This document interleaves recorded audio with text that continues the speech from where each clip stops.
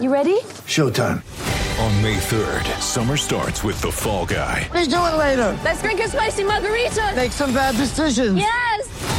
Audiences are falling in love with the most entertaining film of the year. Fall Guy. Fall Guy? Fall Guy. That's what the poster said.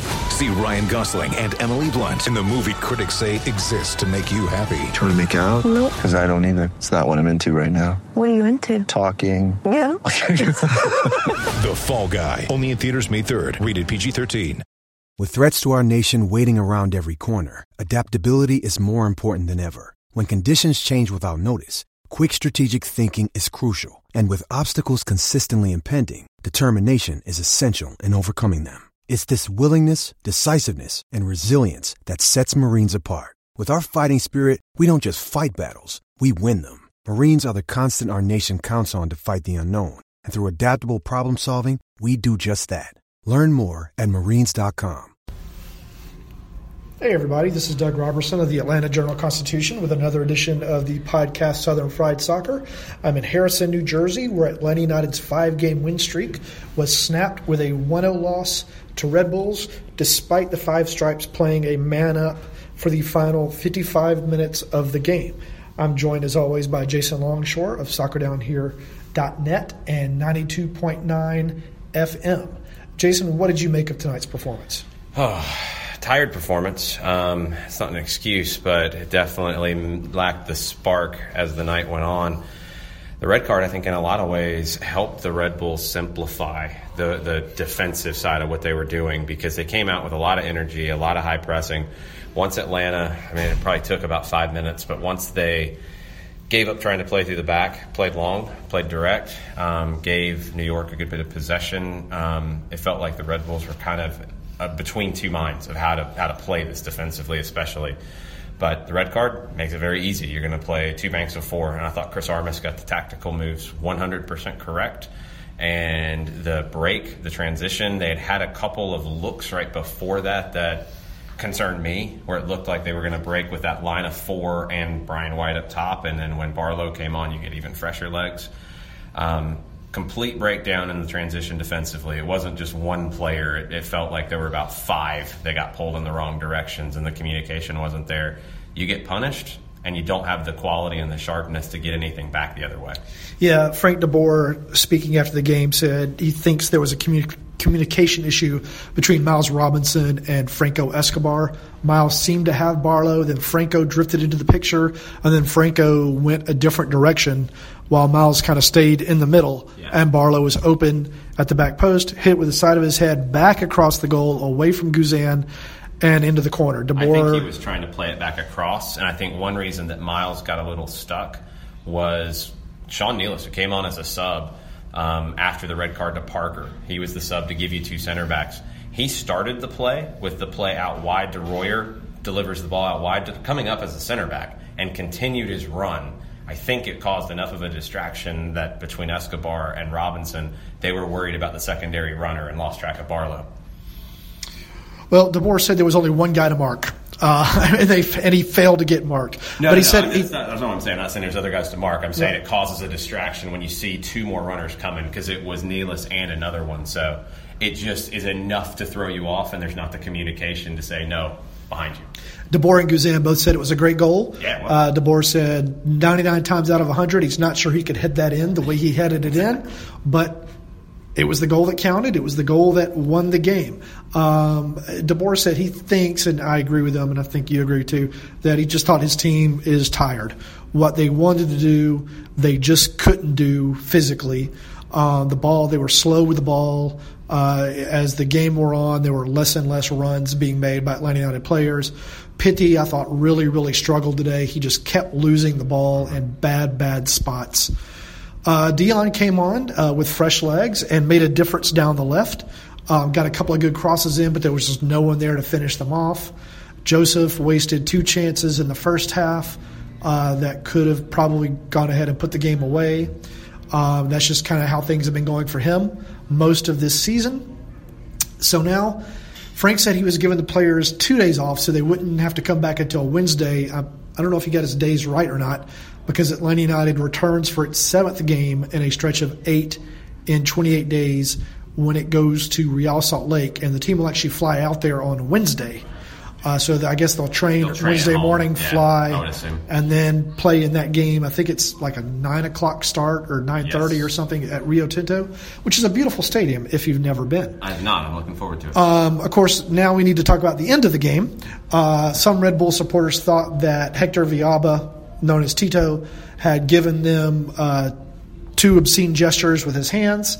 That is not what he did. He actually mimed holding up the MLS Cup. I saw that. He did that because he was aggravated with Kamar Lawrence, who he said went into a 50-50 ball at the end of the game with a bad intention. And then he said Kamar had been jawing at him all game. Jawed at him after that as well. Jawed at him after that. They chest bumped, and so everyone kind of lost their heads for a second. But it wasn't an obscene gesture. It was Tito miming holding up the MLS Cup, a nod to Atlanta United knocking Red Bulls out of the Eastern Conference Finals last season. So that's what that was. Now, of course, Atlanta United still has yet to defeat Red Bulls in the regular season. So obviously they still have yet to win here at Red Bull Arena or Bobby Dodd or Mercedes-Benz. They're now 0-4-1 against New York, one of 3 teams in MLS that has yet to beat during the regular season. So this is a rivalry. This is why 100%. I think this series is a rivalry and the Orlando series is not a rivalry, at least not yet. These are games of importance. These are games that have a mutual tenacity, I think a mutual respect that's well placed and not just kind of a running at the mouth kind of a thing. Look, I think they're 2 different rivalries. I think they're very different. The Orlando one is not your average run-of-the-mill game. There's more emotion to it than Real Salt Lake, for example. But this is different because you have history now and you have competitive history and you have a playoff series. And so often, those playoff series can kick things up another notch. I don't know if this one really needed the playoff series to take it to another level. But when you have players miming holding up trophies to antagonize their opponents, it absolutely has kicked it up another level. Fox is in a great position now with a national broadcast after the Women's World Cup final from Mercedes-Benz Stadium of leg 2 of this series this year. Right. Because there will be fireworks, there will be a lot of bad blood, and there will be a lot of talking and fierce tackles, and it's going to be a game that you will definitely want to see and be at. This is 2 teams that match up really well, and it's 2 very good teams, first off. I mean, just to begin with, they're 2 of the best teams in the league. 2 of the most talented teams in the league, and 2 teams with clear identities, I think. And they're 2 identities that are in very, sharp contrast to one another. One wants to play with the ball and control the game with the ball. The other doesn't want the ball and wants to control the game without the ball. That's as perfect as it gets in terms of setting up a style that's going to give you fireworks. 2 more talking points from this one. Atlanta United wasted a chance to really kind of make up some ground on both Philadelphia in the East and in the Supporters Shield on LAFC. A lot of results went their way on Saturday, and now there's plenty of time to make up the ground, but it is a wasted opportunity to do so. And I guess another worrying point would be Red Bulls again defeated Atlanta United without its 2 best players on the field. Red Bulls did not have Bradley Wright Phillips, did not have Long. Last year, of course, in September, they didn't have Bradley Wright Phillips, nor do they have Tyler Adams. So they keep figuring out ways to defeat Atlanta United without their best players. I guess Atlanta United could argue it didn't have Ezekiel Barco, who's been arguably its best player this season. Would have made a big difference today. He would have been the type of player that you needed in this game because you weren't able to break down their 2 lines of 4. And that was where Chris Armas really got it right. It was 2 higher lines of 4 early in the second half. Once you get the goal, you're able to sit deeper, and it clogged the middle. Atlanta could not play through the middle. They started playing out wide, putting in crosses, and New York's the best team in the air in the league. They're going to eat that up all day.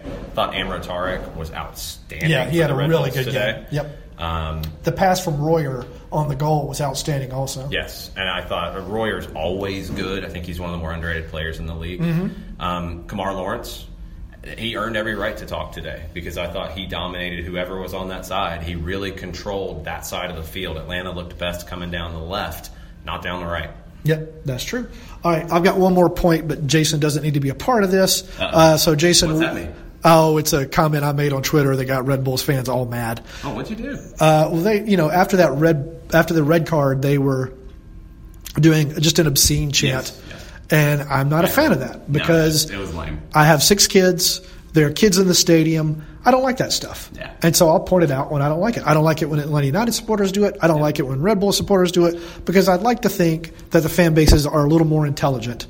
More creative. Yeah, and more creative. You don't need to use that kind of language to get your point across. Yeah, I agree. But for some reason, this passionate embrace of vulgarity from Red Bulls fans is just both sad and humorous at the same time. Yeah, it's spread everywhere. So I'm not saying don't do it. I'm just saying you can don't express yourself. Just come up with a more creative way. Yes. If you're able. I'm Jason, with you on that. what do you have coming up? Tomorrow we do not have a morning edition of Soccer Down Here because I'll be in a plane. So we will have Overreaction Monday at 6 o'clock. It will be from 6 to 8 or somewhere thereafter, live on our Soccer Down Here app, which you can download in the App Store for Android or for iOS. It will also be at soccerdownhere.net and on Spreaker and live on YouTube as well on our Soccer Down Here channel. And we'll be back the rest of the week, Tuesday, Wednesday, Thursday in our normal time slot, 9 to 11. Friday will be another show that will not be at its normal time slot because we'll be traveling to Salt Lake. All right. And obviously this podcast will be up. The game story is already posted with quotes and context. I'll have player ratings. I've done a sidebar on Viaba and the whole end of the game scrum. I'll probably have something on this being a rivalry and probably have something on Atlanta United just being a tired team. I need to go back and go through the quotes and just think about it a little bit as I go back to my hotel room next to a lovely state prison or some kind of prison here in Harrison, New Jersey. All right, this is Doug Robertson. You can follow me on Twitter at Doug Robertson AJC. You can follow me on Facebook at Atlanta United News Now. I hope you'll subscribe to the Atlanta Journal-Constitution. And again, you can express yourself however you want to. I just think you can be more creative. All right, bye-bye. In Atlanta, one voice has stood out for over 4 decades. An AJC original, The Monica Pearson Show. Let's talk about how you got to ESPN. Revealing interviews. You are known as America's doctor, but I want to know who you were before that. When you have a different name, you have different color skin, it can be tough. With Atlanta's most famous faces as you've never seen them before. I'm telling my story. This is the American dream. The Monica Pearson Show, streaming now on AJC.com. The AJC's trusted veteran political voices, Greg Bluestein, Patricia Murphy, Tia Mitchell, and Bill Nygut, are the essential source for Georgia politics. The Atlanta Journal-Constitution's Politically Georgia. Sign up for the newsletter, download the podcast, subscribe to the AJC.